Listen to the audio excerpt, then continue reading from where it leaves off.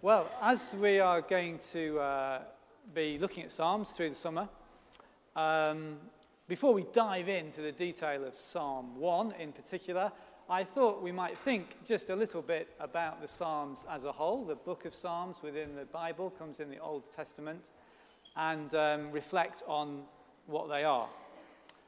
And I do need a little bit of help for this from some of you. So I'm looking for people who have a favourite musical. Now, it could be musical theatre, or it could be a film of any sort, an animation, or West Side Story, or anything else. So, does anyone have a favourite musical? Oh yes, we have a starter for 10. Come on over here. Right, favourite musical is? West Side Story. West Side Story. Okay. Right, I'm going to come back to you in a minute. We have another one. Les Miserables. Les Miserables. Very good. Les Miserables. So growing up in the north, I always thought it was Les Miserables. You see. Well, same again. Because I knew him quite well. Another vote for Les Miserables. Another vote for Les Miserables. Right, okay. Any more? We've got one more, okay. I'm going to have to run around keeping me fit this morning. Here we go. I should have put Strava on. It would count as a few miles, this. Okay, right. Phantom of the Opera. Phantom of the Opera. Splendid, okay, right. Now we're going to go back round, and the question is, now I find out how genuinely keen you are on it, what is the opening song? What's the opening song of your favourite musical? So the opening song of West Side Story is... Oh, no, can't remember, never mind. Does anyone know? Does anyone know the opening song of West Side Story? The Overture, yeah, that's a good answer, Right. It's the Jets. The Jets? Yeah, the Jets. The Jets? Yeah. Okay. It's the Jets, okay. Right, where were we next? We were Les Miserables next. Do we have any idea? Trevor was waving. Okay, we're going back to Trevor. A few more miles. Here we go. Hi, Rob. Round and round and round. The opening song of Les Miserables. But it starts back looking down. It's all the miserables looking down. Looking down. Okay, right, looking down. And then I've got to go all the way back round here and see if I can remember what the other musical was. Thank you. The opening song of Phantom of the Opera is, or might be... I don't know. I don't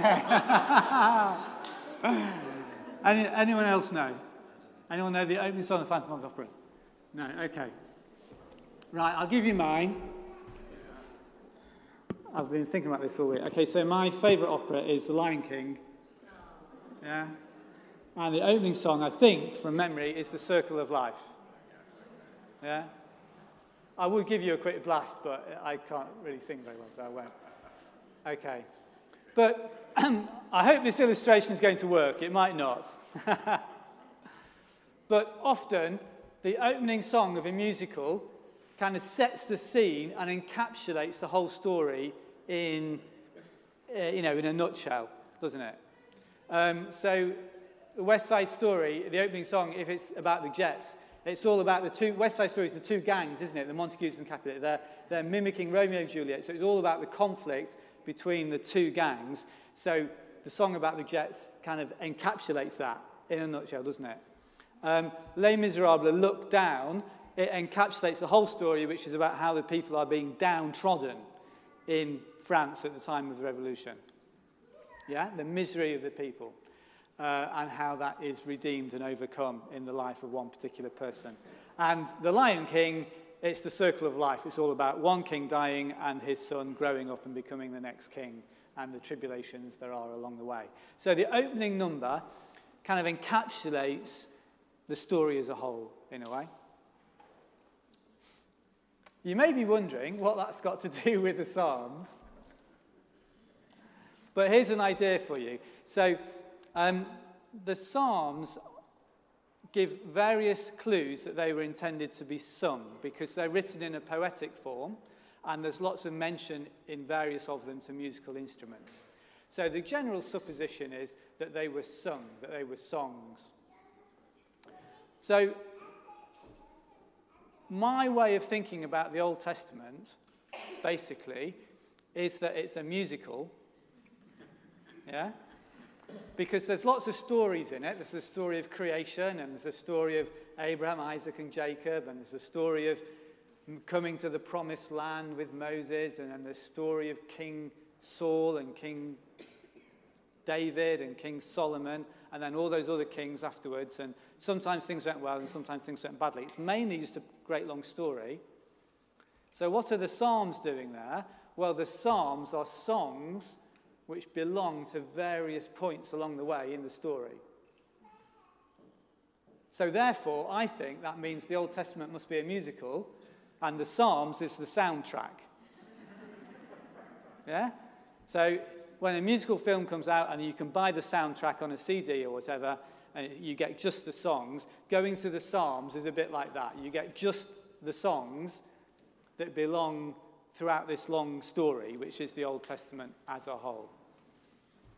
That's what I think, anyway. You won't find that in a textbook, but it gets me through the day. Okay, so if that's the case, Psalm 1 is a really important one to look at because it will set the scene, it will encapsulate the whole thing. It will basically say, here's the fundamental thing that you need to know, to hold in mind, whilst you're listening to all the rest of the songs, or whilst you're following along to the whole of the rest of the story. So it's a good one to start with for that reason. So let's turn to it now. Peter, sorry, could we just, the last verse, can we put it back up on the screen for a moment? Sorry to disrupt your flow. There we go. Brilliant. Thank you very much. So let's see what Psalm 1 is saying to us, what sort of ideas it encapsulates, and hold that as the sort of the undergirding principle for all the other Psalms that we'll look at as we go through the summer. Psalm 1 essentially says something very simple. It's probably an oversimplification in a way, which might make us cringe slightly, but sometimes it's just helpful to oversimplify to get a message across that really matters. And the message is a very simple contrast. And it's expressed in this version of the psalm in this way. The Lord protects everyone who follows him, but the wicked follow a road that leads to ruin. So Psalm 1, the starting point of the Psalms, the soundtrack for the whole of the Old Testament, in a way, says something very simple, that there are two sorts of people, or there are two ways to live. There's God's way, and there's the bad way, the good way and the bad way, following God or rejecting God. Now, if you're anything like me, you will immediately want to say, hang on a minute, life's not as simple as that. It's not always really obvious who are the goodies and who are the baddies, because we're all a bit mixed, aren't we? You know, I mean, we probably hope that we're amongst the people who are following God and trying to do what's right, and yet we've already confessed our own sins and failings. So, not quite as simple as that. And that's right. But every now and again, it's helpful just to remind ourselves of the absolute basics, the fundamentals, the fundamental principles here. That there is a clear distinction between going God's way or turning away from God. Doing what's right or doing what's wrong. Now, sometimes that's very, very stark and very obvious. Sometimes it's actually really complicated and difficult to work out. But we shouldn't allow the difficult occasions or the complicated occasions to make us think that there isn't really a right or a wrong. Because there is, fundamentally. Either we're seeking after God and wanting to do what's right in God's eyes, or we're not, or we're turning away from God. Now, it's exaggerated here, so the people who are turning away from God are referred to as the wicked, which sounds a bit harsh, but it's probably an exaggeration for rhetorical effect. It's just emphasizing the contrast. So let's just work with that contrast and see how it's expressed. Well, the main way that it's expressed is through an image. Peter, let's go for the images now. The image is of either a tree which is planted beside water and therefore thrives. Water is necessary for life. It's almost synonymous with life. And a tree which is well watered and which has also the nutrients it needs will flourish. It will have leaves which are strong and maybe colourful. It will produce fruit or seeds. It will grow and get bigger. It will be strong. In contrast to that, a tree or a plant which does not have water, that does not have the source of life, will itself die. It will dry up. It will fall apart. Bits will break off. It will become lifeless. And those broken, lifeless bits will then just blow on the wind. They'll be carried away. They'll be pointless. They'll be fruitless. They will achieve nothing. It's a very stark image that brings out that basic contrast which the psalmist wants to convey. That God is the source of life. So going towards God, seeking after God, will always produce life. Turning away from God results in the opposite of that. Desiccation, dryness, sterility, barrenness. Thank you, Peter. We'll take. Don't want to leave that one on the screen, so we'll move on. And the fundamental message which underlies that, which the psalm opens with, is that God blesses those who seek to do what's right. God blesses you when you seek to do what's right, when you follow God's way. God is actively concerned for you. God is involved in your life. God is looking out for you. God is perhaps protecting you, as it says in the final verse. Peter, I wonder if we can get the text of the psalm back up on the screen, and we probably want somewhere around verse 3, I think. Sorry to skip around so much. No, let's try verse 2 then. Right. Thank you. So what characterizes these people that God is going to bless? Well, they refuse evil advice, they won't follow sinners, and they won't join in sneering at God. But what do they do positively? They find happiness in the teaching of the Lord, and they think about it day and night. They find happiness in the teaching of the Lord, and they think about it day and night.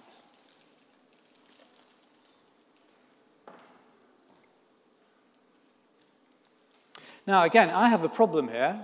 Maybe it's a personality thing, but I can only think about one thing at a time. If I'm trying to concentrate on something, there has to be complete silence. The slightest little distraction ruins it for me. So initially, I'm a bit bothered by this idea of I've got to think about the teaching of the law all the time, because then I'm not going to get anything done. I can't concentrate. I can't do anything else whatsoever. I'm going to turn into this incredibly godly and useless person. And that doesn't quite seem right to me. So I've been trying to work out what this is talking about. Where do we come across the teaching of the Lord? Well, primarily, it's probably going to be the Bible, isn't it? But how do we experience the Bible? Well, we might well experience it through reading it, and that's fantastic. It's great, a real gift and privilege to have access to the Bible, to be able to read it. And I know many of us use daily Bible reading notes, which are a real boon. They're a real aid, and they help us to do that. Peter's got the bookstall open today, and there are lots of Bible reading notes available, aren't there, Peter, that can be ordered through the bookshop. So if you haven't used them before, if you think, well, I'd like to read the Bible every day and I just don't know where to start, Peter over there on the bookstall can point you in the right direction. You can use some daily notes to help you and to suggest what to read. So we might read the Bible every day. But what struck me when I was thinking about this during the week was that most of the people that this psalm was written for would not have been readers. And even if they were, there were no Bibles available. So their experience of the teaching of the law would have been what they heard. They would have had their family, perhaps their parents in particular, tell them the stories which are in the Bible. If they went to the temple, or later on if they went to the synagogue, they would have heard the Bible being read to them.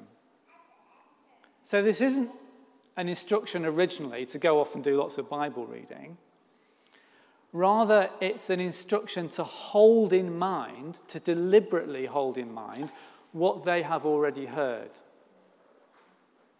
To allow that to shape their thinking. So I think the idea here of finding happiness in the teaching of the Lord and thinking about it day and night is a more subtle idea that's to do with deliberately holding in mind all those stories, all those songs and psalms, all those bits of instruction which we've heard about in the Bible, which others have told us, or which we've read ourselves, if we do read the Bible. It's about holding all of that in mind so that it shapes our thinking. So then, as we go through the day and we have to make all those lots and lots of tiny decisions about how do I do this, or which way do I go here, or how do I reply to this person, or, what do I do next in this relationship, that all of those little decisions we have to make, they're being shaped by holding in mind God's story as a whole. All those things we've heard and we've read about God's teaching.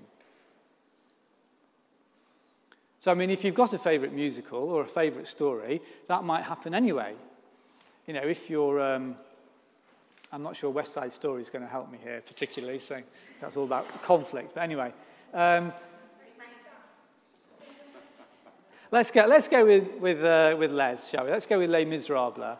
There's a story about someone, if you don't know it, brief recap, someone who's in great adversity, who overcomes that adversity by doing what's good and right and helping other people. No, not too much of a spoiler. Is that fair enough, Trevor? Will you let me get away with that? Yes. Just say yes and I'll carry on. Okay. Right. Okay. So if you've got a story that you know is like that, that might inspire you, that might shape the way in which you go about living your own life. That's the kind of image I've got in my mind now for what this psalm is telling us. Find happiness in the teaching of the Lord. Think about it day and night. Find inspiration in what you have heard about the way God works in the world. Take your cue from Abraham and Isaac and Jacob and Moses and David and Jesus. Think about how they followed God and how you might take a principle or an ideal from that and apply it yourself. I think that's what is being suggested to us here. It's not that we just have to squirrel ourselves away and become very holy but useless. Rather, it's deliberately holding in mind the things that we have known and heard and read from the Bible. One way of doing that, a friend of mine was telling me, is to memorize. I heard from a friend just recently that they were taught at school that they had to memorize Psalm 1 and learn it off by heart. And that's something which many people have done over the years, is to take particular parts of the Bible and memorize them. And again, that's a way of deliberately, as it were, thinking about them day and night, planting it in our minds, choosing to hold it in our mind, not just letting it go in one ear and out the other when it gets to that bit of the service.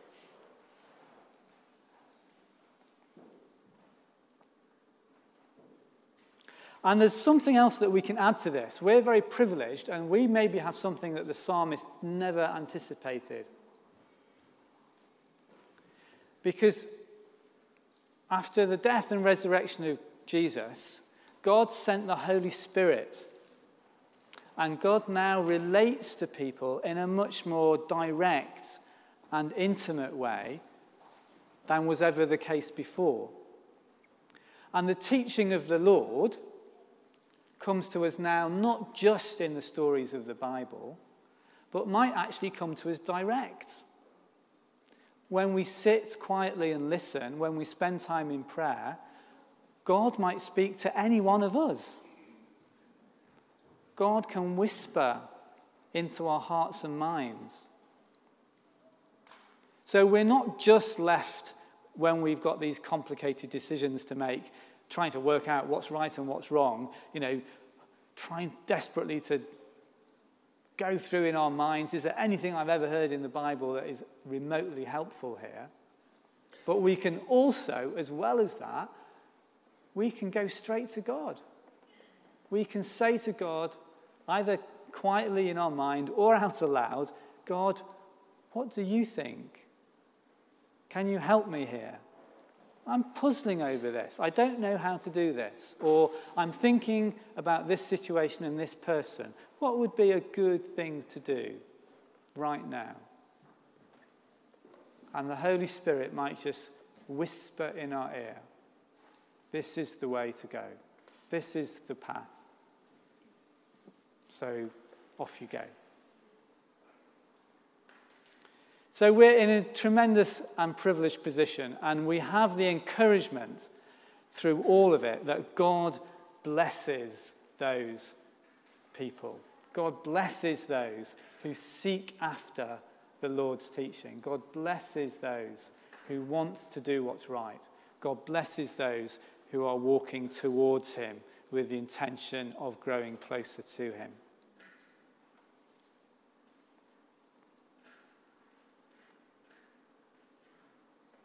So let's take courage from that. Let's be glad, let's rejoice this morning that God blesses us as we seek to walk in God's ways.